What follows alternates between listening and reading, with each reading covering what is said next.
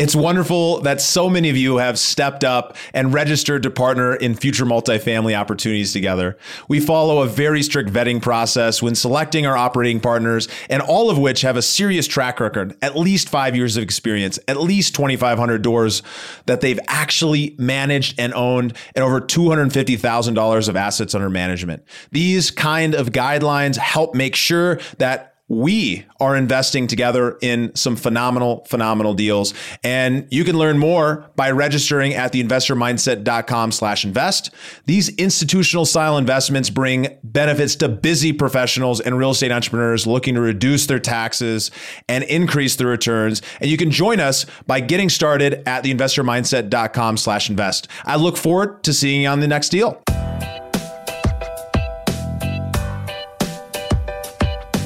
This is the Investor Mindset Podcast, and I'm Stephen Pesavento.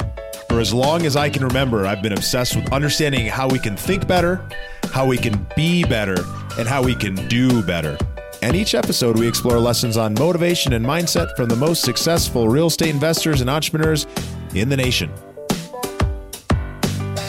All right, guys, welcome back to the Investor Mindset Podcast. I am blessed and grateful. I have Dave Meltzer in the studio today. How you doing, Dave? Phenomenal. I'm so appreciative to be here. Thanks so much. It is so amazing to have you. And if you guys don't know about David Meltzer, today is the day that's going to change your life. He, of course, is the co-founder of Sports One Marketing and formerly served as the CEO of the renowned Lee Steinberg Sports and Entertainment Agency, which was the inspiration for the movie Jerry Maguire. He's on a life mission to empower over 1 billion people to be happy. And this simple yet powerful mission has led him to create incredible value out in the world and doing amazing things for people. You know, he's a 3 times international best-selling author, top 100 business coach, executive producer of Entrepreneur.com's #1 digital business show Elevator Pitch, and host to his own podcast called The Playbook. And I highly recommend, after you guys get done with this podcast, you hit play again and listen back through it, because I guarantee you there's going to be some stuff within it that changed your life. Because when I first heard him, I listened to that same episode over and over again, and I encourage you to do the same. So I'm honored to have you here. I'm grateful for the inspiration you have. Are you ready to dive into things? I'm more than ready. I appreciate it. Okay, wonderful. Well, so you've had a lot of success. You've grown in some incredible ways throughout your life. You've impacted thousands, millions of people. Tell me, if we start out by looking back at earlier in your life, your childhood, what events or influences from your childhood shaped who you are today? You know, it's my relationship with money. I grew up poor. And I grew up a victim. I grew up in a world of not enough. A mom who worked 2 jobs with 6 kids, packed our dinner in a paper bag, and taught 2nd grade, and then filled up turnstiles at the 7-Eleven with greeting cards. So in my mind, my relationship with money was a scarce one. And I wanted to get as much money as I could so I could buy my mom a house and a car. And everything that I did as a child was directed to, can I be rich enough to buy my mom a house and a car? And so whether it was to be a professional athlete, whether it to be, my mom had a saying, doctor, lawyer, or failure. So when I got ran over in college by Christian Okoye, I remember being lying on my back saying, doctor, lawyer, or failure. I didn't like hospitals. My brother told me to be more interested than interesting. So I went the law route. And all of my decisions, all the way through the time where I ended up losing $100 million, over $100 million, mostly in real estate, you know, everything was around the fact that money could buy me happiness and love. And it just kept reoccurring and reaffirming, because I was a millionaire 9 months out of law school, and I was a multimillionaire by the time I was 30. Yeah, I mean, and that's incredible, right? So this need, this desire to go and, you know, create income, to create money in your life so that you didn't live that same way that you were growing up. What changed for you that had you start focusing on something different? Because obviously money came to you and you went and found it, and it dramatically changed your life. But where was that shift from focusing on I've got to have it to I have it, and now what else?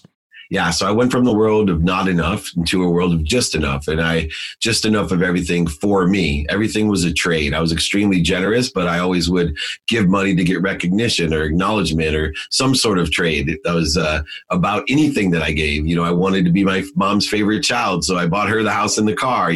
Everything had a condition or a judgment tied to it. 3 things happened in my life.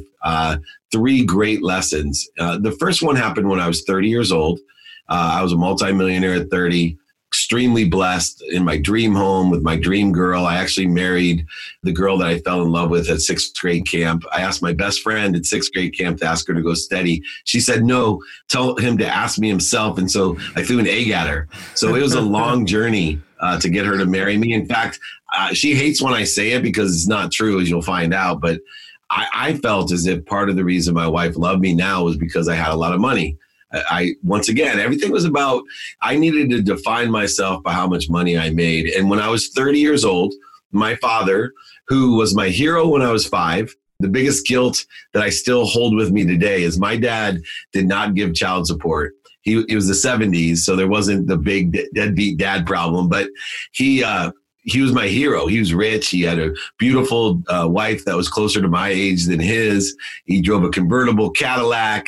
And I used to tell my mom while we were driving, in between those 2 jobs in the Country Squire station wagon that would break down, and I'd catch her crying over the financial stresses that my dad was causing us.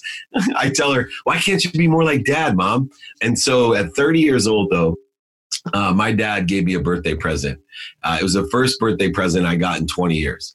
At 10 years old, he forgot my birthday, and I got mad at him. And what made it worse was he lied to me and said he didn't forget my birthday. He doesn't believe in birthdays. At that moment, at 10 years old, my dad went from hero to zero because I knew he was a liar, that he was a cheater, that he was a manipulator, overseller and back-end seller, and I hated him. And so for 20 years, I had a very difficult relationship with my father. One, once again, that was based off of money, and I learned the truth about what he had done to my mom and what he'd done to the family. And I just couldn't get over it. But at 30 years old, my dad gave me my first birthday present in 20 years, a beautiful sport coat, fit perfectly. And I tried it on. I remember crying when I tried it on. My wife's like, what's the matter? I'm like, gosh, it fits me. Like, he actually cared enough to find out what size I wore. And I opened up the jacket and he had torn out all the lining, all the pockets. I immediately got enraged. I called him up. I said, what is this gift? Why are you punishing me? He said, what are you talking about punishing you? I said, why would you send me a coat that I can't wear? He goes, because it's not for wearing. I'm like, what do you mean it's not for wearing? He goes, Dave, that coat's to be hung in your closet until you die. It's there to remind you that you can't take anything with you when you're gone. It's there to remind you you're just like me. I said, I'm nothing like you. You're a liar, a cheater, a manipulator, overseller, backend. I'm nothing like you. F you. And I hung up on him. 6 years later, when I was 36 years old, this is 2 years before I lost everything. I went golfing. I was running Lee Steinberg Sports and Entertainment. That is, the most notable sports agency in the world. I had access to the Super Bowl, Pro Bowl, Masters, Kentucky Derby. I surrounded myself with the greatest athletes, celebrities, and entertainers in the world. I had a dream job. And I went golfing with my best friend, Rob, the guy who asked my wife to go steady for me at 6th grade camp. And I asked Rob, I said, how come you don't hang out with me anymore? I said, we could hang out at the greatest events with the greatest people on earth. He said, I don't like who you hang out with and I don't like what they do. I said, well, I'm not doing the things that those guys are doing. Come on, Rob, just come with me. He said, Dave, you can lie to me, but don't lie to yourself. I was heartbroken when I left. That's my best friend since the 4th grade. And he was the first. And the reason I was heartbroken isn't what he said. The reason I was heartbroken is that was truly the second glimpse. But I was old enough now, 36. That was the second glimpse of the truth. And he was the only one next to my father to tell me the truth. Everybody else in my life was a bunch of yes people. Everybody else sucked up to me. My relatives, my friends, my family, they all wanted something to trade with me. And they knew that if they gave me recognition and an ego boost, that I would get them whatever they want, cars and houses. Houses, cars, loans, money, whatever it was. 2 weeks later, my life changed. And it was the third and final straw that broke the camel's back. I came home at 5:30 in the morning, intoxicated and high. I was partying with a guy named Little John. We went to the Grammy Awards together. He was being awarded. Yeah, it was cool. But I had lied to my wife. I had told her I was going to a business meeting. I changed clothes in the car because I knew she wouldn't let me go because I'd not spent enough time at home. I've been partying way too much. And I came home 5:30 in the morning, and there was the third truth, as I call it.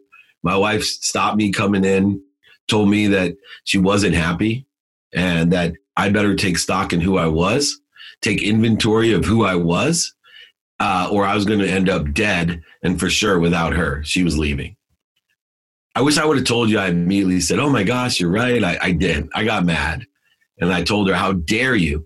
How dare you tell me that? Look around you. Who do you think provides all this stuff? And I just threw the ego book at her as hard as I could. And I went to my room and I woke up in the morning even more upset, thinking about how I could take all my money and all my houses and all my golf course and my ski mountain and my kids away from her. I was so pissed, so lost. And then I looked over and in the closet, shining, like my head is shining right now. I hadn't seen that jacket, man. It was staring at me, telling me, man, you're just like your dad. Yeah. Everything you hate about your father, that's you, buddy. You are a liar, cheater, a manipulator, back-end seller, and overseller, and you better take stock in who you are. And that's what changed my life. And so I started taking inventory of my values. And it's something that I suggest that people do today. Take inventory of your values and know who you are. And when you know who you are and you have the right mindset, it doesn't matter what's happening. There's always opportunity. I always call it the mindset of millionaires, the margins of millionaires. More millionaires were made during the Depression. There'll be more millionaires, especially in real estate, made right now than any other time. And it's the people that are going to take inventory of their values like I did. And it prepared me for 2008. 2008, I lost over $100 million.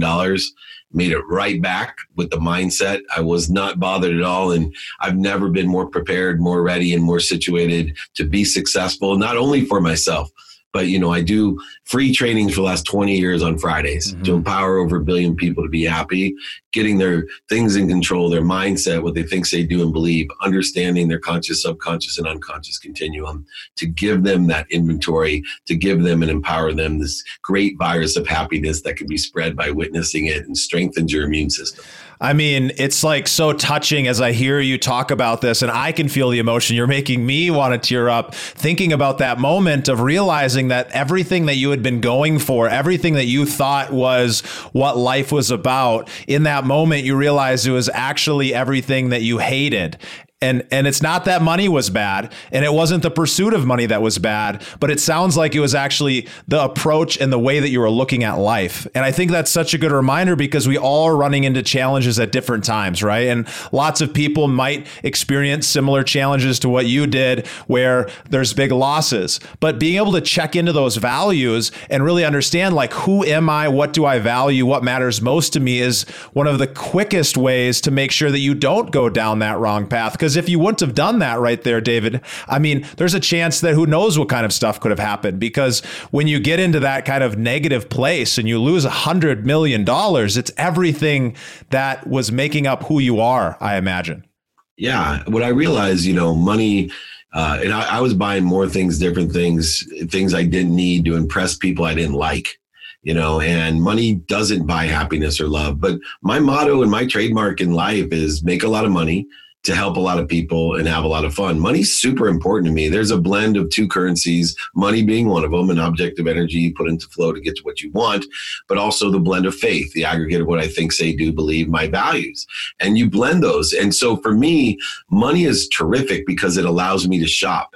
And if I shop for the right things, I'm going to be super happy. And if I shop for the wrong things to impress people for things that I don't need, I'm going to be very empty, shallow, and unhappy. And that was the key difference of my energy. What I did was went from that world of just for me, a filled world where I was buying all kinds of things that I didn't need to impress people I didn't like, into a world of more than enough. When I started realizing my values were my personal values, health, family, love, integrity, all the things that I live by, experiential values, changing to experiences that were fulfilling, ones that empowered other people, not just filled myself. And then understanding the nuance between giving and receiving values, that instead of receiving for me and feeling guilty and empty and shallow, I receive through me for others. I appreciate everything I receive. And I also appreciate it in the respect that not only do I give it gratitude, but I add value to it and give it away. So what inspires me every day is that I know my what. I know my what. Everybody knows their why. Why is to help somebody or something. But I know my what is, and I allow that to come through me. So when I see a lot of money, I already have it spent on community centers and scholarships and relief aid for New York or food or whatever it would be. And it means and gives meaning to everything I see. I think that makes so much sense. And, when you have success and you're kind of putting things out there to give and to go and do great things in the world, it seems like one things that I always talk with a lot of folks, and I wouldn't say I'm where I want to be. And I think we always are kind of moving the goalposts as we're growing. But for the folks that are not at a place where they feel like they can give, because what they really need right now is to receive, they need to go out and like create value in the world and receive back in return, because they're worried about their next paycheck or those things. How do you translate that manifesting of being a vessel, of having greatness come through you out into the world to give back, while you're also worrying about where is that next check going to come from, or how am I going to make this giant payment on all of these properties that we have if there's some kind of issue going on? Yeah. So you have to stabilize and then grow. And so we can't ignore the pain, and pain is mental, physical, spiritual, emotional, and financial. First of all, we have to identify pain as an indicator. That's all it is. It's an indicator that you have a lesson to learn. So we have to take all of our capabilities, our skills that we have, want or need, our knowledge that we have, want or need, and then apply the ultimate sustainable, dependent variable that makes all people successful. And that's the desire to be what you must be. The desire that you must be what you can be. This desire overcomes all of the pain because you're just searching for the light, the love, and the lessons and everything. And so not only do I take inventory of my values, but after I know my values, I then utilize an ask and attract strategy. It's a duality. An ask and attract strategy allows me to ask people how I can provide value or service to them. That actually creates or makes room for what I want. And I use open-ended questions. What are you doing today? What do you like about it? What don't you like it? Would it help you if I did this? That provides opportunity. And then illustrating radical humility by asking people, not seeing everybody like I used to see everybody as a gatekeeper. I used to pride myself and run huge sales forces and pride myself on training people to overcome objections, to overcome things. And there's gatekeepers, and how do you get through the gatekeeper? Once I shifted my perspective to everybody was my sponsor. They were either a sponsor or a power sponsor. Then I could ask with humility, hey, do you know anyone that can help me? Because a sponsor is somebody that knows someone that can help you. And a power sponsor is somebody that can help you and knows somebody that can help you. Once I lessened the resistance and could create effortless relationships and effortless value, both on what I could do to be of service or value and how I could ask for service or value from others by utilizing and leveraging their capabilities, their skills, their knowledge, and in increasing my desire by helping others, by utilizing happiness and that energy that's created. If anyone's out there that's anxious, depressed, even suicidal, not only should you seek professional help, go do something for somebody else. Go do a good deed. I don't care. It doesn't have to be money, right? I'll tell you, go get a stick and go pick up trash in your neighborhood. Watch when you come back how good you feel. Right? Go help somebody. Go down your list in your phone and just call and say, hey, man, is there anything I can do for you? I was just thinking about you. Watch how good you feel in just a matter of minutes. That's the ask and attract, in person, on the phone, via email and media, radio, print, TV, and social media. I do it every day. The difference of where I am in my life is that when I was young, most people, when you asked them for help, only knew a few people. They were in their golf game or their card game or the church group. Nowadays, most people know at least 1,000 people. If you're asking everybody, you can bang 40,000 people and get into your network every day. That's 120,000 people in a month. That's more people than live in most counties. Yeah, it's incredible, like what's possible today with the internet, with social media, with a platform to be able to reach lots of people and really be able to help serve, especially if you're, if you're clear on what it is that you are able to ask for, and you're asking and creating that space for other people to want to ask you the same thing. So there's something you talk about, and it's this idea of helping empower 1 billion people to be happy. And you really live it. Like when I hear you talk, I can tell that you're really focused on serving others. And you talk about this idea that every time I hear it, I just get excited. And it's this idea of living with gratitude, empathy, accountability, and effective communication, and how that allows greatness to come through you to serve others. Can you talk to us a little bit more about it and how you ended up discovering this? Yeah, well, I've been teaching this for 20 years, inside and outside. That's why every Friday, free trainings, 11 a.m. Come join me. Nothing's going to be sold to you except for those 4 things. But those were what I came up with as I did an inventory way back there when I was 36 years old. I realized that, number one, gratitude was the most powerful thing in the world. That gratitude made timelessness. It made my past great, my present better, and my future even brighter. That if I could live life with a lens of gratitude, finding the light, the love, and the lesson, seeing all the pain that exists in the world as an indicator that I just had a lesson to learn, that was the most powerful mindset, the mindset of an investor. When you can find the light, the love, and the lessons in everything. What I realized, especially when I ran the sports agency, where most people were not only jealous of my job, but they were jealous of all the people I represented. And they thought that there was some perfect job or some perfect world where you're so lucky. Even my wife used to say to me, "You're so lucky, you love what you do." I said, let me just tell you this. There's activity I get paid for and activity I don't get paid for. There is a percentage of all the activity that I do. There's a percentage that I love inherently. I don't know. Sometimes it's 1%, other times it's 99%, but there's never 100% love. And that anyone that has activity they get paid for or activity they don't get paid for, you need to learn to love the percentage you don't inherently love. And so I started the practice of gratitude, of finding light, love, and lessons. I found how to learn to love every single activity that I had. And that changed the entire lineage of time. It made things timeless because I enjoyed the consistent everyday, persistent without quit pursuit of my potential. And then moving from there, forgiveness gave me peace. I realized that I had created a whole bunch of interference, corrosion, ego-based consciousness that I had to forgive myself for. And that if I could practice ending fear, one of the 5 attributes of success and one of the biggest practices of life.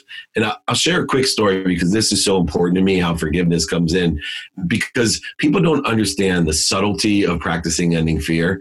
I'm a ferocious Buddha. What I mean by that is that I identify when I'm in fear. Fear could be the need to be right, the need to be offended, the need to be resentful, separate, inferior, superior, angry, anxious, guilty.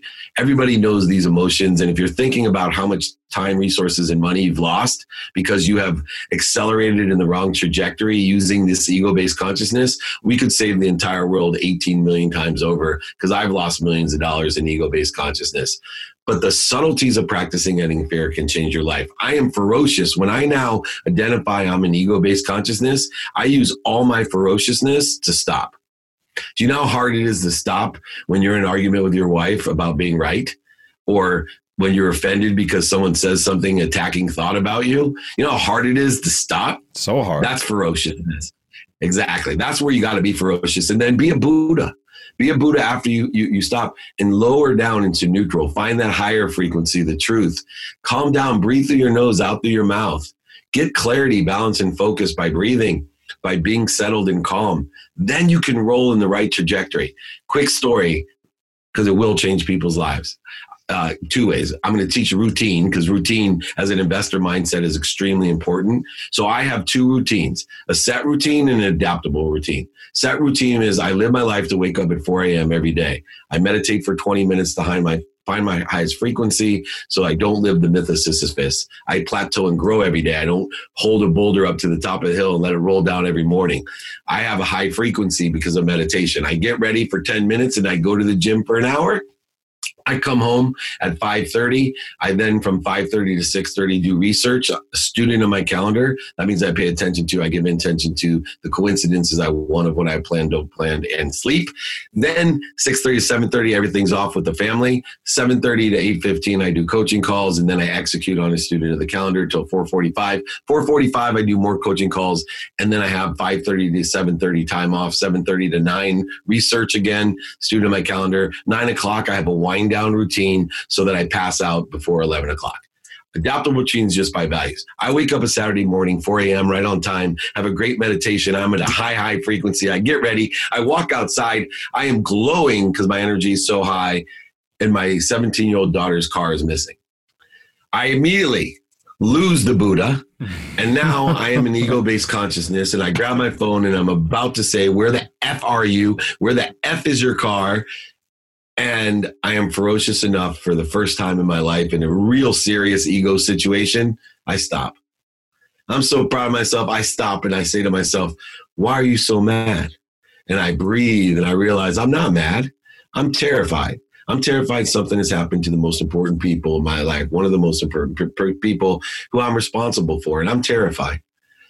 And as I calm down, I pick back up the phone and I call with a very calm voice, and my daughter answers and I wake her.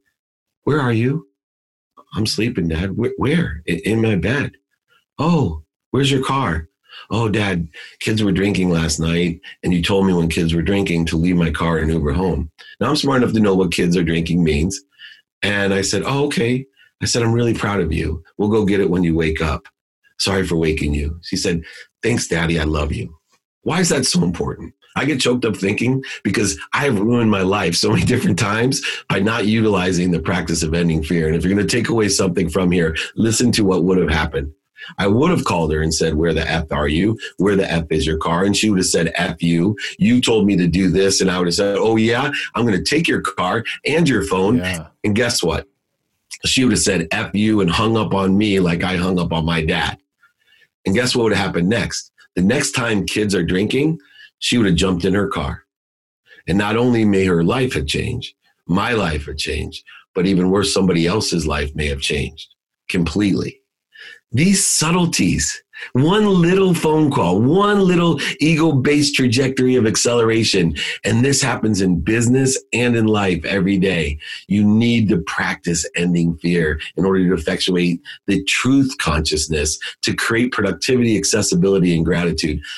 That's where forgiveness, if you don't forgive yourself, you'll never be able to get back to center. You need to be a hypocrite and say, I'm on a journey to learn these lessons. The lessons keep on coming and I keep on learning it. Third was accountability, real simple.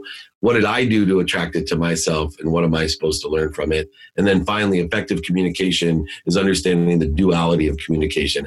I'm always connected to and communicating to the greatest source of light, love, and lessons. I'm the one through ego that creates the interference and corrosion to that. As I communicate, I'm like a solar panel and a battery. I suck in all the energy, but I appreciate the energy. I'm grateful for it, forgiving for it, accountable for it, but I appreciate it. And then, like I told you earlier, I clear the connection to what it's for, to allow it to come through me, communicate to others effectively, like my daughter. Right? I grabbed the light, I let it come through me with appreciation, and I gave it to my daughter, creating a stronger bond, better decision-making, a more abundant world. And for 20 years, I've been teaching these and other types of theoretical and pragmatic advice in order to effectuate three things: making a lot of money, to help a lot of people, and have a lot of fun. In other words, I teach people not only to be happy for themselves, but make other people happy, to make other people happy. I used to tell people when I was a kid I'd be a billionaire. Nobody really laughed at me. They actually thought I had the capability. When I started telling people that I was going to create a collective consciousness with over 1 billion people on earth to be happy, people make fun of me until they hear how I'm going to do it, because I'm going to find 1,000 people like you, and hopefully some of the people listening, that'll come to my trainings on Friday and be able to empower another 1,000 to empower another 1,000 to be happy. 1,000 times 1,000 is a million times 1,000 is a billion. I'm going to do it one person at a time over my lifetime for the next 60 years if it takes me that long. And I'm on my way. And when I explain it to people and they see the capabilities that I have in this direction to inspire people to do this, Nobody doubts me. They don't laugh at me. They don't scoff at me. They don't make fun of me anymore. They applaud me and they join me in the effort. I can't recommend it enough to make sure that you guys join on these Friday trainings or watch the recordings after. We will absolutely include a link in the show notes down below for you guys so you can get access to that. I've been to multiple of them. They've changed my life. That's why we're sitting talking with David today, because he's made an impact on me and I want to make sure that he can make an impact on all of you guys and so on and so forth. So I know we're short on time and I have so much I want to talk about, but let's jump into the growth rapid fire round where the questions are quick, but the answers don't need to be. And tell us, what's a book that's impacted your life the most, or one you're excited about right now? Think and Grow Rich. I read it every day. Course in Miracles, I read it every day. Think and Grow Rich is more pragmatic with the blend that I talked about of monetary and faith, and Course in Miracles, all mindset and perspective. Most challenging thing I've read is 5.5 years that I've been reading it. And I just got this book from Evan Carmichael, who some of you may know, Built to Serve. So I just started that. That's what I'm reading right now. Oh, that's wonderful. That's wonderful. So tell us, inspiration, what impact have mentors made on your life, and how do you look at going out and finding great mentors? One of my favorite questions, because the first part of the question is it ruined my life because I didn't get any mentors. I thought I was Midas because everybody told me I was Midas. And so my ego wouldn't allow me to ask for help. And then when I started later in my life, understanding that at all times in my life, I need at least 3 mentors, people that sit in the situation that I want to be in. It's really simple. I want to be in that situation. This person has effective communication. This person has a great relationship with money. My mom is a mentor to be a parent, right? I can't find a better mentor than my mom, who raised 6 kids. 5 of them went to the Ivy Leagues and graduated summa cum laude, and they're all wonderful, healthy, happy, fulfilled people with beautiful families. That's my mentor. The key to mentorship is asking. Because once you realize when you ask somebody for their mentorship, you have given them the biggest gift that they could ever give them. There's no way you could ever make anyone feel any better than say, hey, I need your help because of what you know, what you've learned, because of your capabilities. Can you share that to make my life better? You will instantly make that person. And 9 out of 10 people will say yes. The other one is just a matter of time or emotion, that it's just not a good time, or emotionally they're not set to help you. But there's always, you're giving the value, not asking for value when you ask for help from a mentor. But be very strategic. Do your research. Be more interested than interesting. Find a mentor. If you're in real estate, for example, if you're not looking up who has 40 years experience in your area, not only geographic area, but the area of your expertise, syndication, flipping, multifamily, they're always there, right? Real estate is one of the oldest business. In fact, all the laws in America are made to protect the landowner. So real estate is the best business you can get into. That's from a legal perspective as well as a recovering lawyer. You need to ask for help. Go find, because all you need to do is say, hey man, can you tell me when it's oversold? Now you know to go buy. And then go ask them, hey, do you know when it's overbought? Now you know it's time to sell. And they'll also know and have relationships with the best title, insurance, all these different strategies, because they've paid the dummy tax. What makes me such a great mentor is I've paid a ton of dummy tax, and I illuminate the mistakes that I made. I've learned my lessons, and I'm not afraid. I don't need to be perfect to all the people that learn from me. They love the fact that I'm like, look, I was an idiot. This is what I learned from being an idiot. Don't be an idiot like me. This is the key.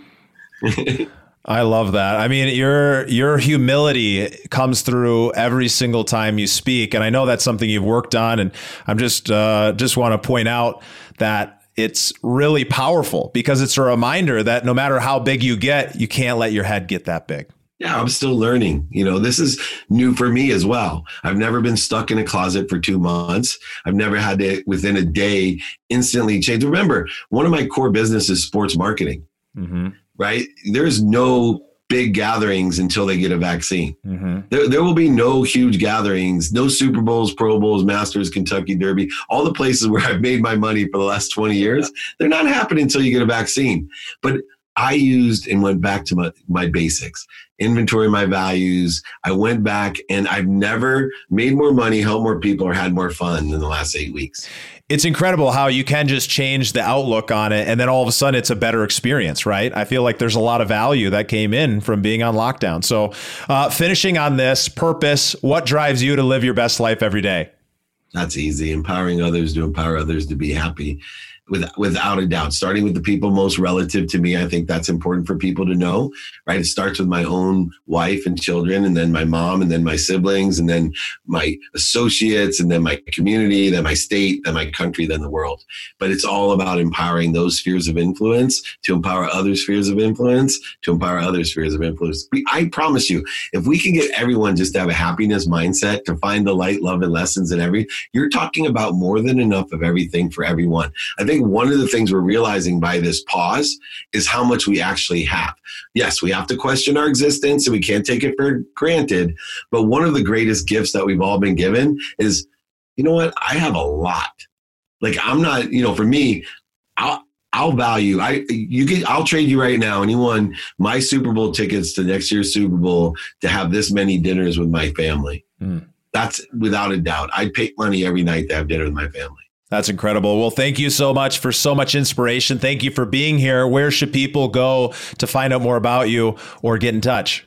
That'd be great. They can email me directly, david@dmeltzer.com, dmeltzer.com. They can search David Meltzer at David Meltzer on all the platforms. And I have a text number. So if you want to register for the free training, text me at 949-298-2905. My trainings are always free. Stephen will tell you I don't sell anything on them. They're there to empower you, to empower others. It's 1 hour of your life with Q&A. You'll love it.